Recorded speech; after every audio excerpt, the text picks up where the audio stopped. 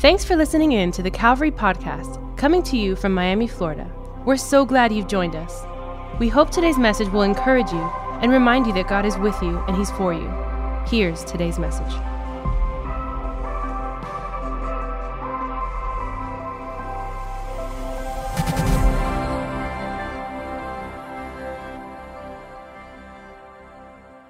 Last weekend, we started a brand new series called The Four Whys. Somebody say, Four Whys.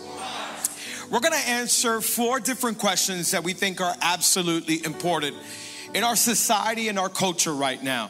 I think there's a lot going on in culture, in the world. In fact, I'll actually say this. I think our faith is under attack in culture. I think it has been, but it just feels like it's increased in recent times. Just jump on Twitter or Instagram and you'll see that our faith is under pressure. And so what we believe here at Calvary is that you better know what you believe in. If you're not convinced about what you believe in, somebody else will convince you of something else. And all I know is that my faith is not a blind faith, it's a real faith. I know what to believe and why I believe it.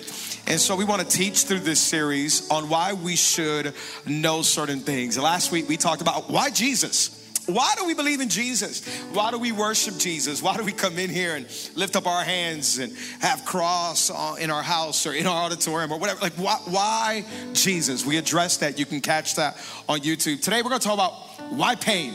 Why is there pain and suffering in the world? I think people ask that question a whole lot. And so we better have some answers and try to figure this out together. We're going to talk about that today. Next week, I'm really excited about next week. Next week, we're talking about why the Bible. Why do we read the Bible? Why do we trust the Bible? So many people do not trust the Bible. We're going to talk about that next week. Don't miss it. Bring somebody. I think it's going to be awesome. And then we're going to talk about why do we do church. So I'm really pumped about this series. In fact, grab your Bibles. Go to the book of James. Go to the book of James. In Spanish, it's called James. It's really not, but it just sounds great. James chapter 1. James is toward the back. It's a New Testament book. It's all the way toward the back. James chapter 1. Go to James chapter 1. Come on, as you're going there, look at the person you're sitting next to and tell them, you look fantastic this morning. Come on, look at the person on the opposite side, the person you first avoided, and tell them you got resurrected after last week. You look great. I'm actually proud of John. John just recently married, cooking now at marriage. Come on, what a man of God. That was a great example. James chapter 1. Hey, if you're watching online, we're going to put it up on the screen. If you're here and you don't have a Bible, you can share with the person next to you. And if both of you are single, you never know what can happen in church. But if you don't have a Bible, you don't feel comfortable with your neighbor, we're going to put it up on the screens as well. James chapter 1, we're beginning to read in verse 2. I want you to follow along because I think this is extremely important when we talk about pain and suffering. Look at what James says about pain. If you're there, can you say amen? Amen. Verse 2. Consider it pure joy, my brothers and sisters, whenever you face trials of many kinds, because you know that the testing of your faith produces perseverance. Let perseverance finish its work so that you may be mature and complete, not lacking anything. If any of you lacks wisdom, you should ask God, who gives generously to all without finding fault, and will be given to you. When you ask, you must believe and not doubt, because the one who doubts is like a wave of the sea, blown and tossed by the wind. That person should not expect to receive anything from the Lord. Such a person is double-minded and unstable in all they do. James chapter 1, consider it joy when you go through trials of many kinds. Today we're talking about pain. So many people ask the question, why pain? Let's learn together. Let's try to get better together. Today I want to talk to you from this title. I've titled it this way, I'm Getting Developed, or I'm in development. Look at 3 people around you and tell them, I'm in development. Come on, look at the person behind you and tell them, I'm getting developed. Some people are like, the person next to me needs to get developed a whole lot. Let's pray. We're going to talk about James chapter 1. We'll worship Jesus one more time and then have an incredible Sunday afternoon. Amen? Father, we thank you so much for your goodness, for your grace, for your love. Thank you already for the amazing day that we've had. Thank you for our time together here in person and online, everybody watching and connected. Holy Spirit, speak to us, minister to us, make us better. Jesus, we love you and we thank you. It is in your name that we pray. All of God's people say, amen. One more time. Come on, all of God's people say, amen. Can you make some noise for Jesus this morning? Come on. How many know that perspective is an absolute important thing? How you view something is absolutely important. I still remember when I was 12 years old. When I was 12 years old, I was walking down my neighborhood and I saw a cat down the street. It looked like a nice little kitty cat. And I thought to myself, this is a beautiful cat. It's an amazing cat. Let me go up to the cat and pet the cat. Any cat lovers in here?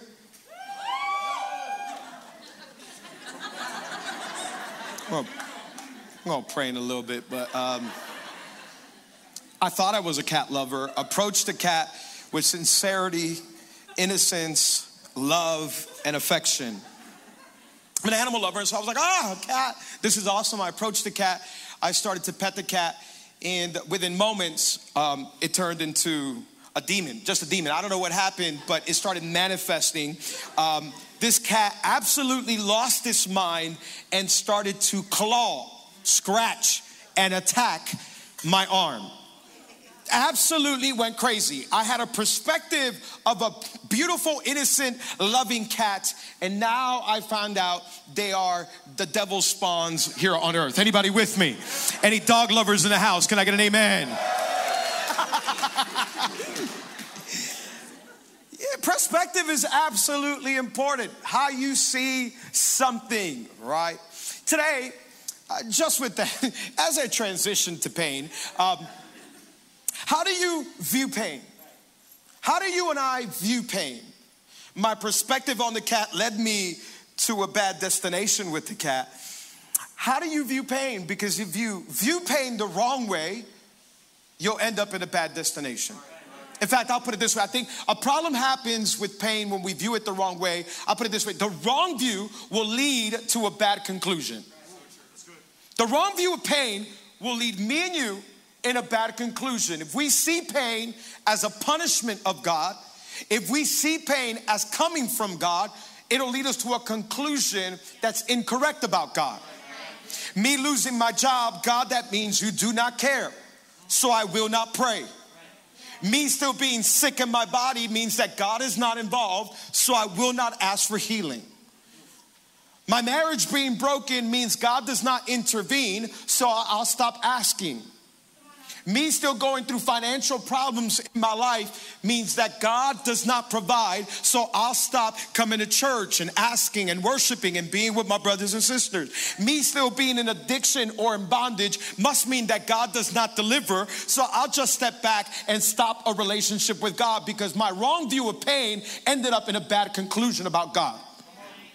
I think today, all over the world, there's so many people today that have a wrong view of pain and it's led them to a bad conclusion about God. Well, God, he does not care. That's not true. Well, God does not intervene. That is not right. God is not a healer. That's theologically incorrect. God does not deliver. I want to tell you, you are wrong. Just because you're in pain right now does not mean that God does not care, does not heal, does not deliver, does not come through, does not intervene. In fact, maybe you're in here today or watching online and you're saying, Alex, but you have no idea what I'm going through. You don't know my pain.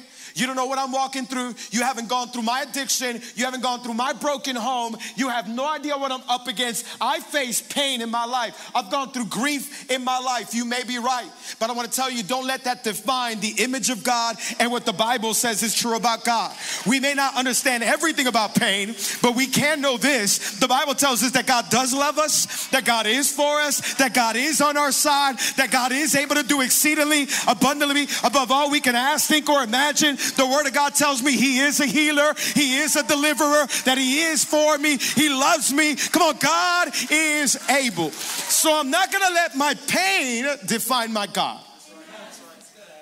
How do you view pain? In fact, I'll put it this way. Choose the right perspective to get better, not bitter. Choose the right perspective to get better. Somebody shout, I'm getting better. Today, I think we can get better through pain, not bitter through pain. I don't understand why it happens. I don't know what it's doing in my life so many times. God, why is this happening? I'm not going to lean into what I don't know about God. What I do know is He's a good God. He's for me. He's with me. Especially if we are believers in Jesus. Now when He sees me, He sees His Son, which means He sees me and He's pleased. He's loved. Come on, this is the God. He loves me. When you're in Jesus, all I know, that's what the Bible tells me. So where does pain come from? Why is there so much pain in the world? Come on, we just turn on the TV for 5 seconds and you see pain in the world.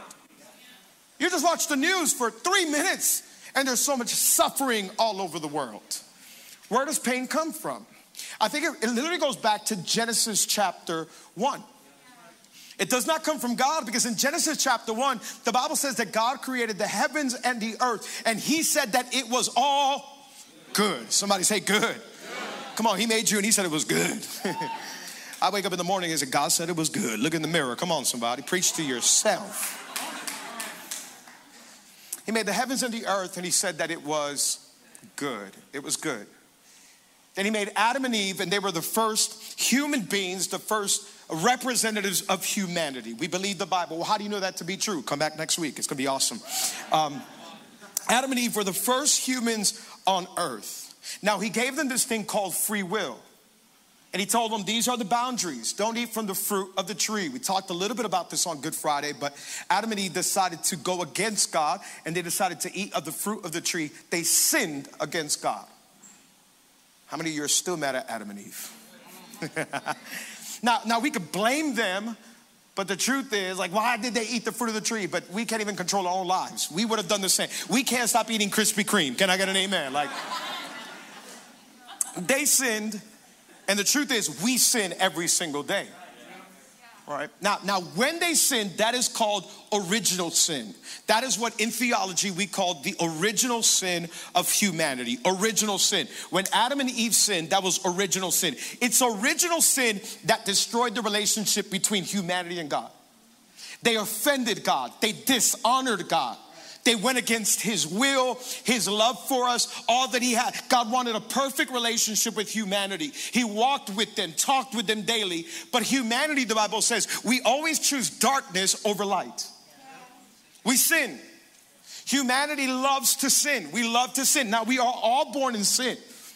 The Bible says that because of Adam and Eve, now all of us are sinful. And the moment they sinned, it brought chaos into our world. It brought suffering, it brought pain, it destroyed the relationship between us and God that was broken. Now sin with it has brought death. Romans chapter 5 verse 12, it actually says this: when Adam sinned, sin entered the world. Adam's sin brought death, so death spread to everyone, for everyone sinned. Original sin caused death, sin, and destruction in our world. When you look at our world, you may see a beautiful mountain, a beautiful waterfall, a beautiful city like Miami, right? It looks awesome, but the Bible says that it's all in disarray. It's in disorder. Sin has entered the system of the world, the bloodline of humanity, and we're all sitting in a world that is now decaying. It looks awesome, but imagine what it looked like before sin entered the world. Now, it's in disarray, it's in disorder, but the Bible says that God's not going to leave it like that forever. One day, God says Jesus will come back again, and He'll make a new heaven, and He'll make a new earth. Come on, that's the promise that we have in Scripture. But the moment Adam and Eve sinned, death came in through the body. We all literally start dying the moment we are born. The body starts decaying. The Bible says that creation is groaning for God to come back. Make us new again. So because of our sin, there is now pain and suffering in the world. So God is not the creator and God is not the author of pain. But what we can learn from scripture is that although God is not the author of pain, God can certainly use pain. God did not create it, God did not start it, but because there's pain and suffering in the world, he's such a good God that he'll even take our sin, our death, our suffering, and he can actually do something in our lives through it. God is doing something in our pain. James says, consider it joy when you face trials of many kinds. Now, James, what do you tell? Who is this James to say, be happy when you go through tests? I don't know about you, but I've never been happy when I've been tested. Since elementary school, right? Like, consider it joy when you face not just any trial, but many trials. One translation says any kind of trials. Some of us were like, okay, this kind of trials, I'll take it. This one I like, God, but not this one. James says, no, consider it all as a testing of your faith and consider it joy. Now, who's James to be talking about like this? Well, the one who's writing this book is James, the brother of Jesus. This is James, the brother of Jesus. Now, you have to understand, get a little bit of context. James did not believe that Jesus was the Son of God. That was his brother. He was a non-believer. Imagine growing up. Anybody in here have siblings? Come on. Anybody have siblings, brothers or sisters? Yesterday, by the way, I just found out, yesterday was National Siblings Day. So I hope you celebrate it. If not, celebrate it today if you like your siblings. If not, just don't. But imagine growing up and your brother or your sister saying they were the Messiah. I have a sister. My sister Priscilla up here. I love her. She's awesome. And she's awesome. Like, I can't imagine my sister saying, I am the savior of humanity. She already thinks she is. But imagine like she really said.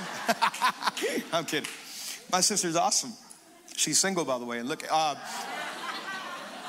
like, imagine like them saying, I am the Son of God. That would be annoying. Now, growing up, if they were perfect, that would be even more annoying. So James is a non-believer. If anybody knows pain, it's James, because now he sees his brother at the age of 33 being crucified in front of his face.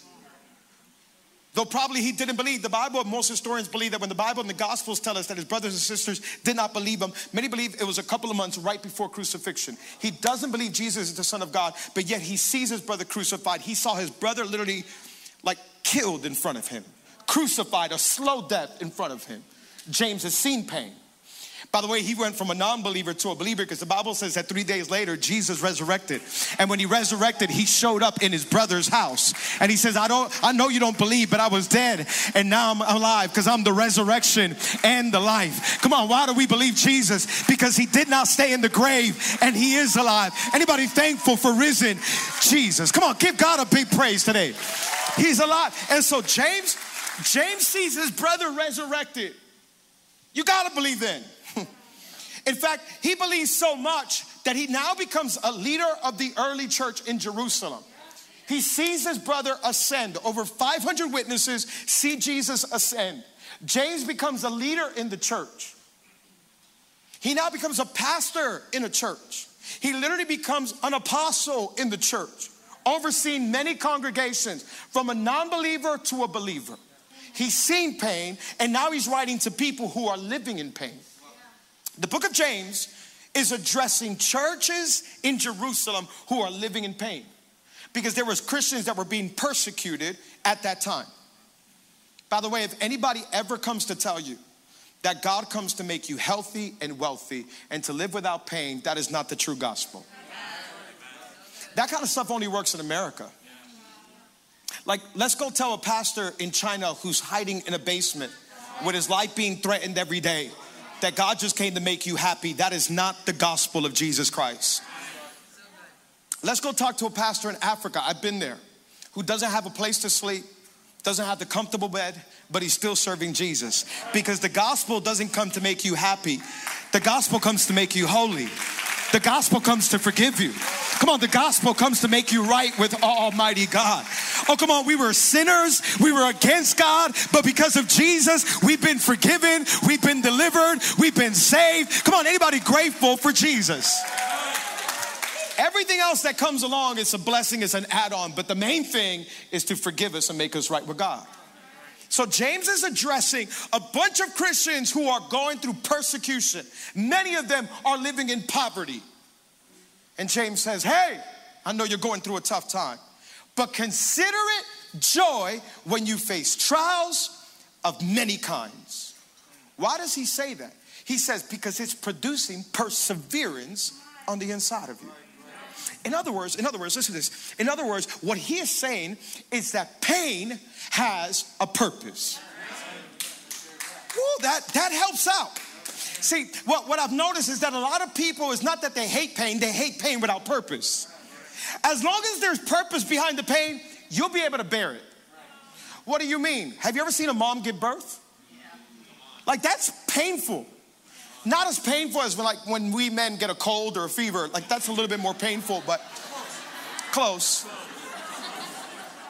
Secondary largest pain would be childbearing. like a woman is in pain when she's giving birth, but she will withstand the pain and bear the pain, because on the other side of that will be the most beautiful baby that she would fall in love with. Some people would have 2, 3, 4, 5, 6 babies, and they will go through all that pain because they love children so much. Like, you will bear the pain as long as there's purpose attached to it. Have you seen people that do CrossFit? Like, why do people go to the gym each and every single day and bear pain? Because they know there's purpose behind the pain. They say, when I'm done at the end of this workout, I'll look more like Alex. Ulysses knows what I'm talking about. I'm trying to look like him. Come on, that's our Christian He-Man right there.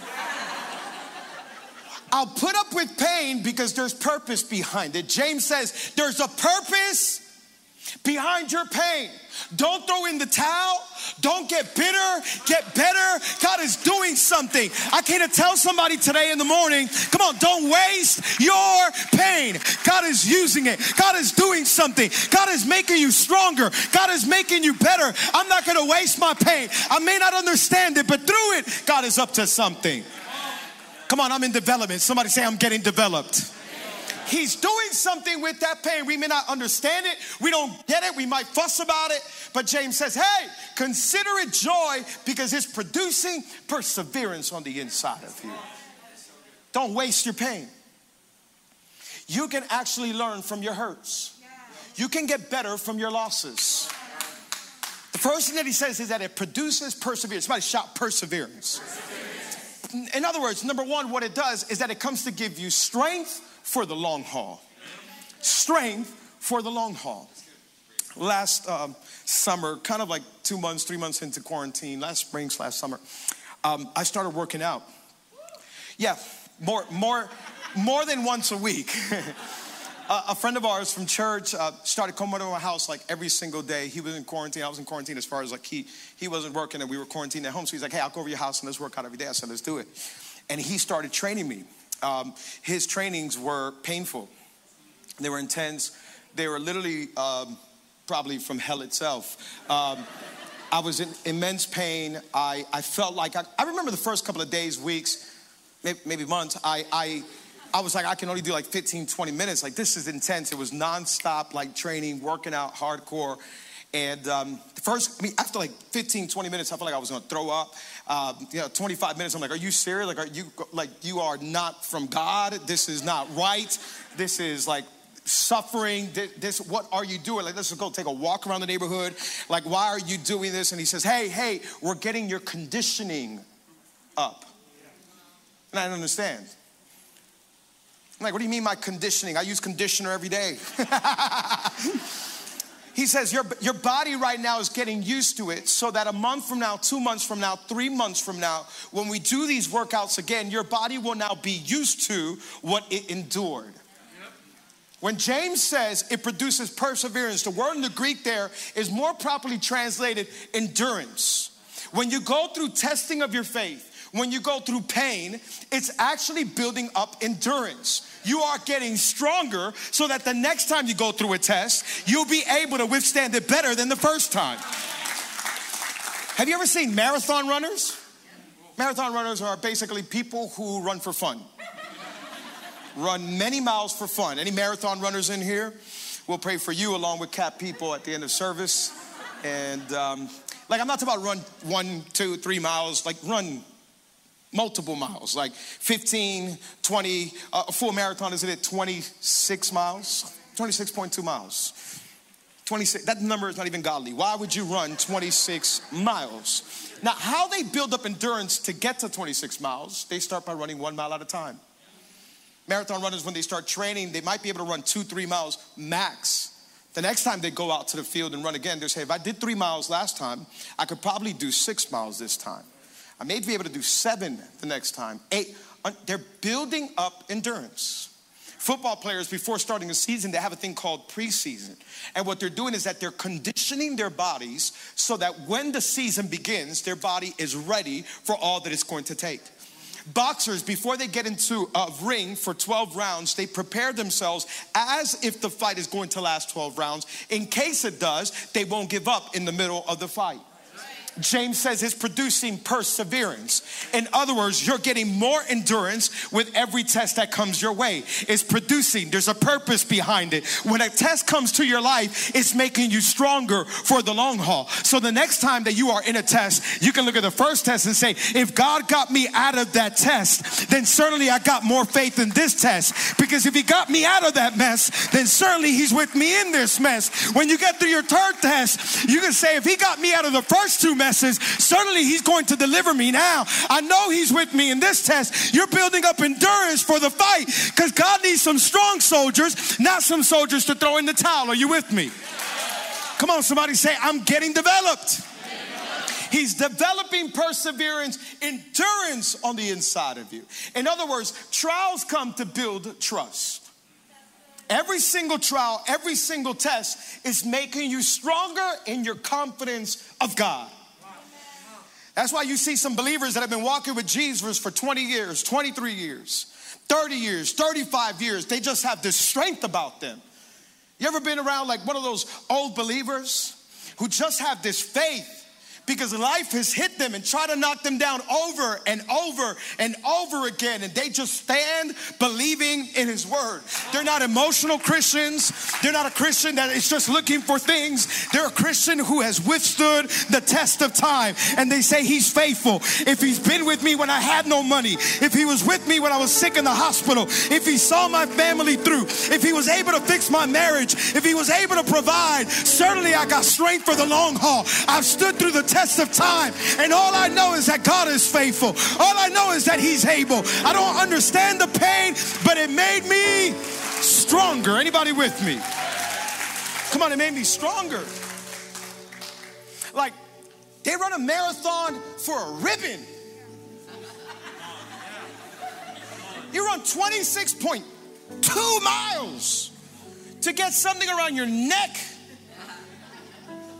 that after a year or 2 is in your garage collecting dust. Like, that's cool and all, but James says persevere, because at the end of it, you'll receive the crown of life in eternity.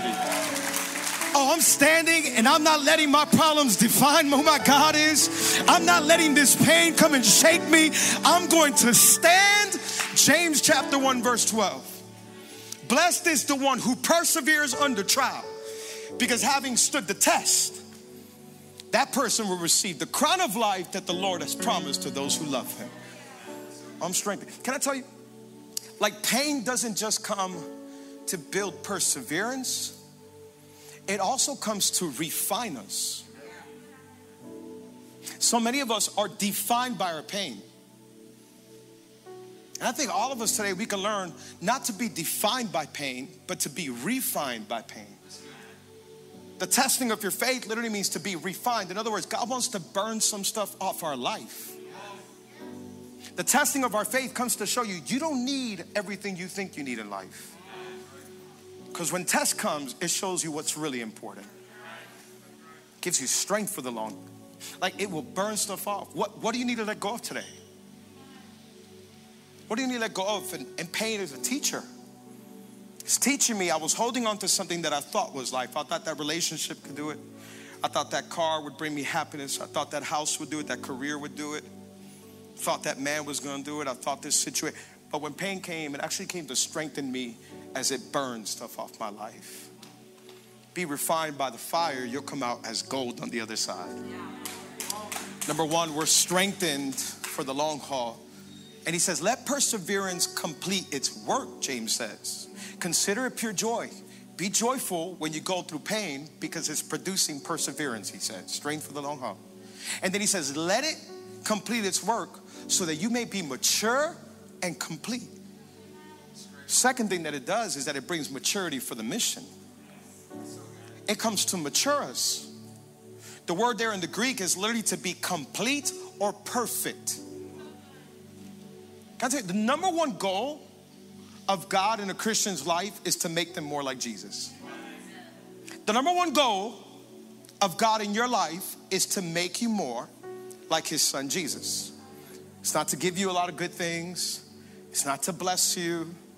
It's not to give you houses and cars. It's not to make you a worldwide evangelist. It's not to get you a bunch of Instagram likes and followers. Like, the gospel brings a lot of good stuff. God bless you. But the main thing, it comes to sanctify you. It comes to make you more like his son. In other words, when it's talking about maturity there, what it's really saying is that God prefers fruits in your life than possessions in your life. God wants us to mature. In other words, God's more interested in giving us character than giving us commodities. He's trying to mature us. He doesn't want you to be incomplete.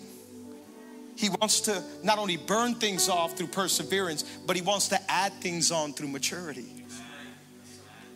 Pain comes to give you stuff that you need in the fight.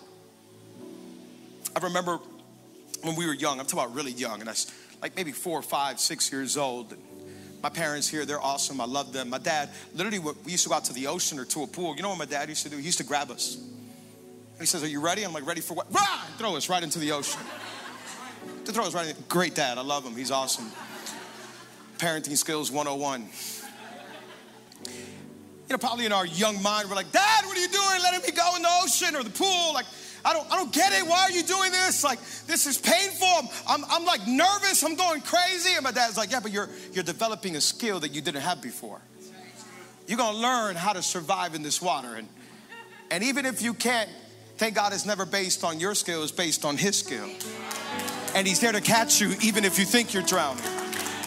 But it develops some skill on the inside of me.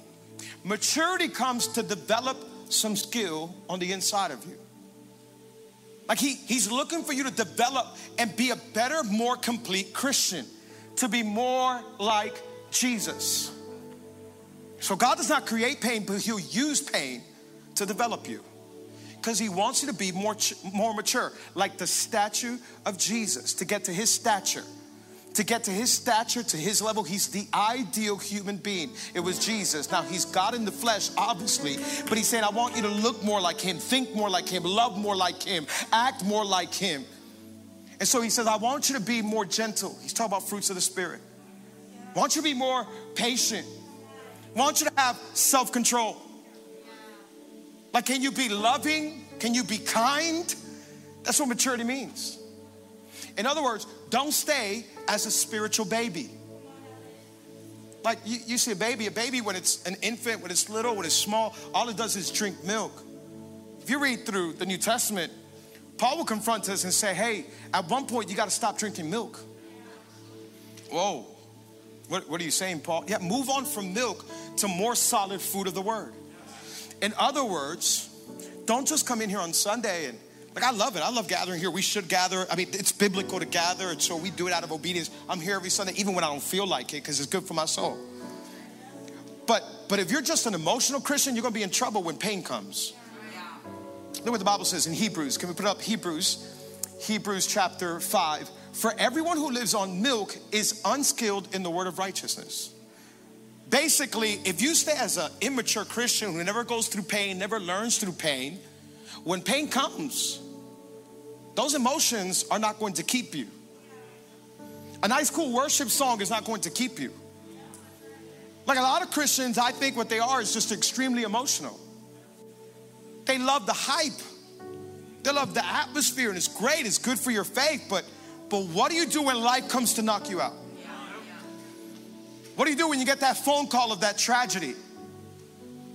Like we got a week and a half ago, a friend of mine from our youth group that drowned in the ocean. What do you do? What do you do when it looks like God is not a healer?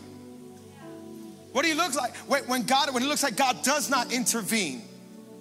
It's been a rough week, a rough 2 weeks. A week and a half ago, lost one friend who drowned in the ocean. This past week, I lost another friend in the operating table as he was getting a kidney transplant.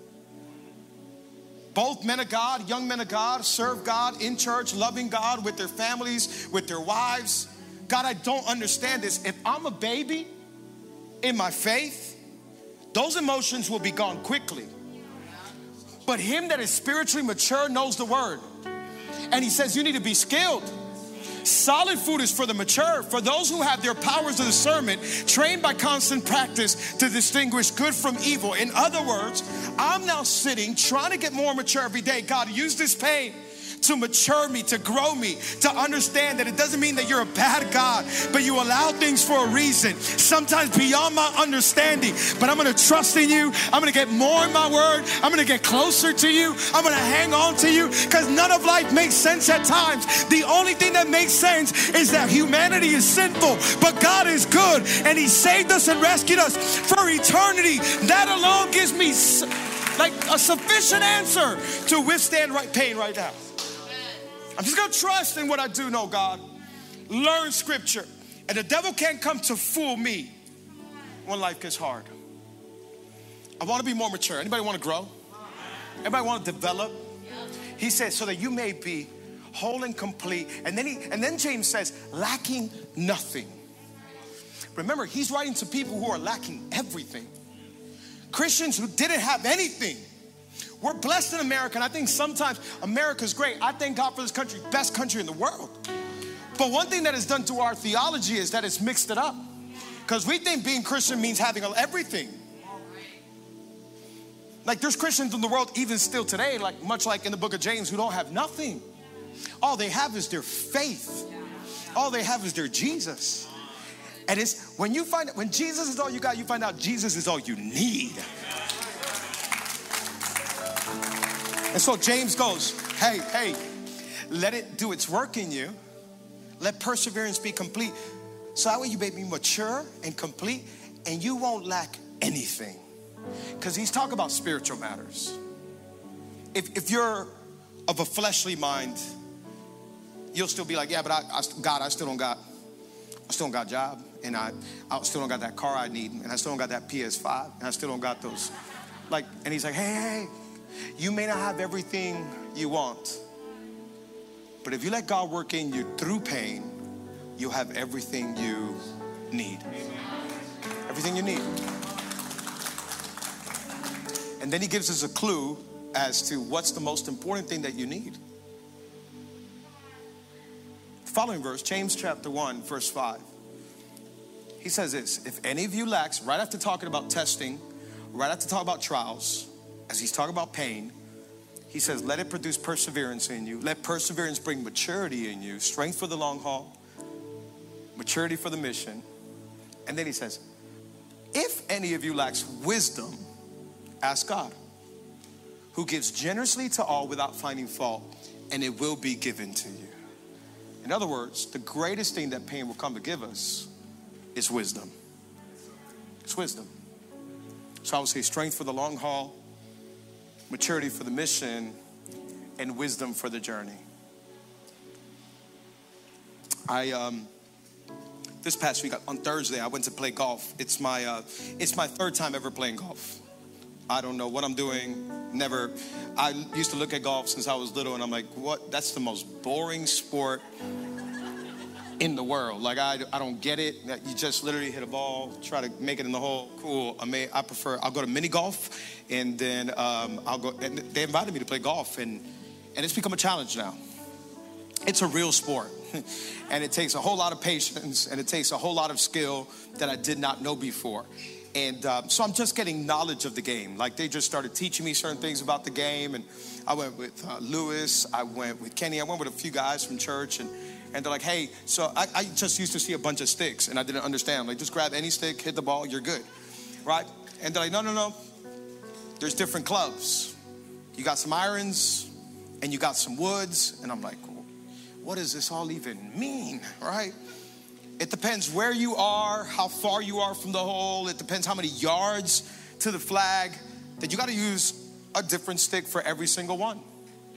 In other words, what they're teaching me is don't just know knowledge, have information about the sticks. You got to have wisdom as to how to use them and when to use them. God does not just want you to have knowledge that perseverance is happening and maturity is happening. He also says, I can use your pain for many different things. Ask God for wisdom. God, why am I going through this? God, why did you allow this thing in my life? Why did I go through this pain, through this grief? Why am I hurting right now? Why did my marriage fall apart? Why did you allow that in my relationship, in my house? God, why did I have to go through that addiction, through that loss? Why did I have to go through that grieving moment? He'll give you wisdom. And if any of you lacks wisdom, ask God and he'll give it to you generously. But when you ask believing, otherwise you'll be double-minded. In other words, don't let pain confuse you. Let the wisdom of God use you. In other words, God says pain has a purpose, and one of the purpose is for that pain to become a platform in your life. Let God use you. God, how can God use pain? I don't know. Every situation is different. Not up here saying we know all the answers. We don't. We're just relying on what we do know. And Jesus used the greatest pain of his life with the infinite wisdom of God to bring unlimited grace to all who believe. Today, how does God want to use your pain? I recall the story of Paul. Paul who loved Jesus. I mean, you all talk about a good Christian, a perfect Christian. It seems like Paul was it. Paul gets radically saved. He starts preaching the gospel all throughout the known world of the time, all over Asia Minor, and he's planting churches, pastoring churches. Like, if it looks like anybody should not go through pain, it's Paul. Like, Paul's a believer, a firm believer, a preacher of the gospel. Certainly he doesn't go through pain, and yet we read the New Testament and Paul goes through pain. Just read a little bit. The Bible says he was literally like, they threw rocks at him to try to stone him to death. They whipped him, they beat him. One point they had to carry him half dead, locked up in jail many times. A firm believer in Jesus going through that much pain. Why does God allow it? I don't know, but he can use it. We don't have all the answers, but we have a little bit of a clue that it was producing perseverance inside of Paul. It was producing maturity inside of Paul. And all of a sudden, Paul got some wisdom in his pain. And we see in Philippians chapter 1, as he's writing this letter from a prison, he is literally in chains in probably a cold dungeon type of jail. Like, this isn't TGK here in Miami. Like, this is like, TGK is like a hotel. You got air conditioner, TV. I've never been there, but I've heard. Like, it's like, that's like, he was in a real dungeon prison. Like, imagine probably rats, rodents, the kind of smells, darkness, chained, locked up. Yet in Philippians chapter 1, verses 12 and on, he says, now I want you to know, brothers and sisters, that what has happened to me has actually served to advance the gospel. As a result, it's become clear throughout the whole palace guard and to everyone else that I am in chains for Christ. I love that. And because of my chains, most of the brothers and sisters have become confident in the Lord and dare all the more to proclaim the gospel without fear. Paul is saying, I don't know why I'm in chains. I don't know why I've gone through all of this. But one thing I do know is that he's using these chains to further advance the gospel. And so whether I'm in prison or out of prison, whether I'm free or I'm bound up, whether you catch me in church or whether you catch me in prison, every single moment of pain, I'm using it as a platform through the wisdom of an infinite God to say, God, use my life. Use every painful moment. Use every tear. God, and I know that you're with me, and I'll trust in you even through the most painful moments of my life. You can advance your purposes. Today, I don't know what your pain is, but I know that he can strengthen you for the long haul. I know he that can mature you for the mission and give you wisdom for the journey. Today, I don't know about you, but I'm choosing to get better, not bitter.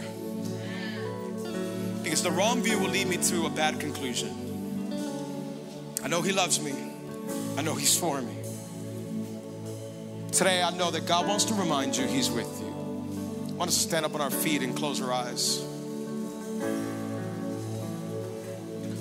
Why don't we take a moment to just pray for a moment? I know we usually come in, we hear a message, sing some songs, and then we're out. But I really feel in my heart this morning that we're going to pray for some people. There's people in here today that you are living in pain, walking in pain. Whether it's pain of a broken marriage, whether it's pain of an addiction, something you've been tied to for too long. Maybe it's the pain of financial messes that have left you all out of order and going crazy. Maybe it's pain of something that happened in relationships. Maybe it's the pain of kids that have gone all over the place and not the way you intended or thought. Maybe it's pain of losing a loved one. Maybe it's pain of a sickness, a disease in your life that it looks like God has not healed. I don't know what your pain is today. Pain of anxiety, pain of depression, discouragement. All I know is he's not the author of pain, but he can certainly use your pain. Today he wants to produce perseverance on the inside of you, strengthen you on the inside. Today he wants to make you more complete, more perfect, more mature, to look like Jesus. And today he wants to give you wisdom on how to use that pain. So with every eye closed and every head bowed all over this place, and if you're online and watching, we'd love to pray for you as well. If you're here today and you say, that's me, I just need the Holy Spirit to come encourage me in this moment. I need God to strengthen me. I want to consider it joy no matter what I'm facing. Come on, there's joy for you today. There's joy for you. Pain will not define you. It will just refine you. You won't be identified by that pain. In fact, many times God won't deliver you, but he'll develop you. And so today, if that's you, at the count of 3, can you raise your hand? We'd love to pray for this morning. You're saying, I'm in pain. I need God to come help me. I need to find the purpose of this pain, be developed in this pain, find joy through the test. If that's you, at the count of 3, raise your hand. 1, 2, 3. Raise your hand. Hands raised all over this place. I'm going to ask pastors, elders, connect group leaders, if you could walk around the auditorium and just lay hands and start praying over people with their hands raised. In fact, if God gives you a word of encouragement, a word of knowledge, go ahead and share with them, pray over them. Father, we thank you so much. Come on, if that's you, if you're saying today, I'm in pain, I need God to help me, raise your hand. We'd love to pray for you. God, we thank you so much for each and every single person throughout this auditorium, those online watching that are in moments of pain right now. We don't understand everything, but we trust in what we do understand. And God, this morning we're standing on your word. Your word says that you're good. Your word says that you love us. Your word says that you have purposes and plans for our life, that you have a hope and a future, not to destroy us, not for evil, but for good. And so this morning we're standing in what we do know, that those of us who are in Jesus are forgiven, are loved, are righteous. And God, your goodness shines upon us. Your loving kindness is toward us. So we're standing in that. And so standing in that, I pray that you begin to heal those that are in moments of pain right now, walking through pain, whether they're walking through grief, hurt, heartache. In Jesus' name, Holy Spirit, I pray that you move through this auditorium. I pray that you heal. I pray that you save. I pray that you deliver. God, I pray that you will build up perseverance, maturity, growth, wisdom in our life, that we'll hold on to what we do know, that we won't be tossed around like the winds do with the waves, God, but we'll stand on your word, strong, mature, complete, lacking nothing. God, we thank you. We love you. I pray that you would just develop us today, God, to be more mature Christians, not drinking the milk anymore, but onto solid food, knowing your word and trusting your word and standing in your word and declaring your word. God, we thank you that you are a healer. God, in Jesus' mighty name, we thank you that you are with us. We thank you that you are for us. And if you're for us, who can be against us all the days of our life? So we pray for strength this morning. We pray that you develop us, mature us. God, we pray that you would do the impossible in this place. We thank you, God. Hallelujah. Heal hearts with pain. Help us to trust you and grow closer to you. Thank you, Jesus. You can put every hand down. If you still need prayer, we would love to pray for you afterwards in the Connect area, or approach one of the pastors up here after service. But with every eye closed and every head bowed, we'll leave it in just a moment. But I don't want to close without giving people an opportunity to enter into a relationship with God. Come on, with eyes closed and head bowed, and pastors praying, leaders praying. This is the most important part of our service. If you're here today and you say, Alex, I don't know God. I feel far from God. I feel distant from God. I feel like God probably wants nothing to do with me because of some of the stuff that I've done in my own life. Or maybe some of the stuff that you're currently doing. The Bible says that all of us were sinners, and our sin separates us from God. I'm a sinner, you're a sinner. All of us have failed God in one way or another. There's not one perfect person in this place. We've all sinned, we've all failed, thought wrong, done wrong, said wrong. And God is holy, he can't be with sin.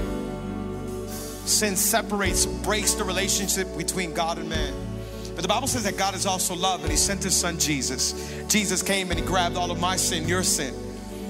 He grabbed all the sins of humanity, put it on his shoulders. And the Bible says that Jesus went up on a cross and he paid the penalty for our sins. The Bible says that the wages, or the end of sin, is death. And our sin should have killed us, but Jesus says, I'll give up my life for sin.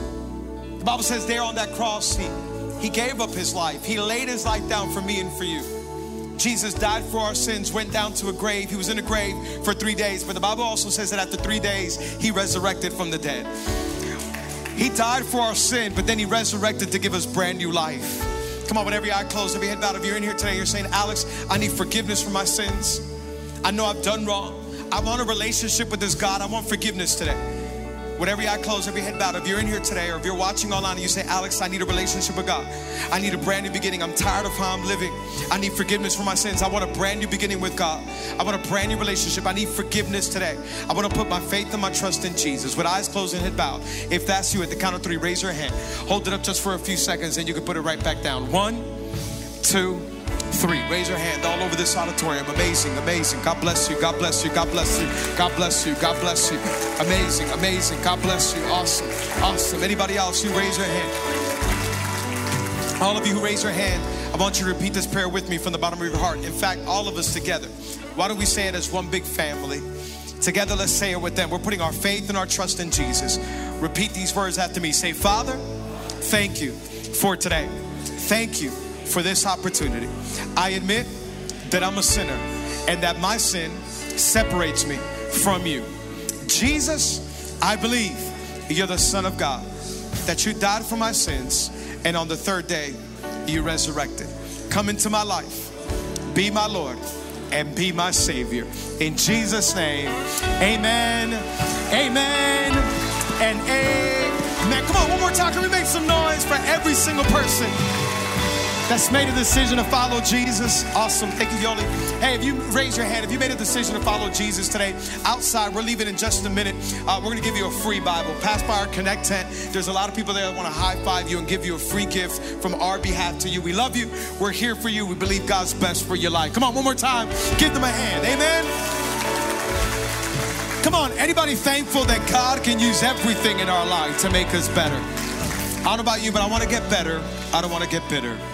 I want to keep the right view of God, knowing that he loves me and he's for me. And today, I think you also, more than just knowing about the Bible, you can know the God of the Bible. And you can know him in a close relationship as you walk with him, even if you walk through pain. There's also a church that loves you, and we would love to walk with you as well, the way that so many of us have had relationships walking with us. Come on, why don't we worship one more time? Let's leave out of here today worshiping, believing, and trusting God that no matter what we're going through, come on, there's perseverance and strength happening. There's maturity and growth happening on the inside, and I know that he's given me wisdom for all that's ahead. Amen? Come on, let's lift up our hands. Jesus, we love you. We thank you We pray that this week ahead, you would go before us, behind us, around us. God, and help us to be better, not bitter. Help us to trust you even through the moments of life that we may not understand.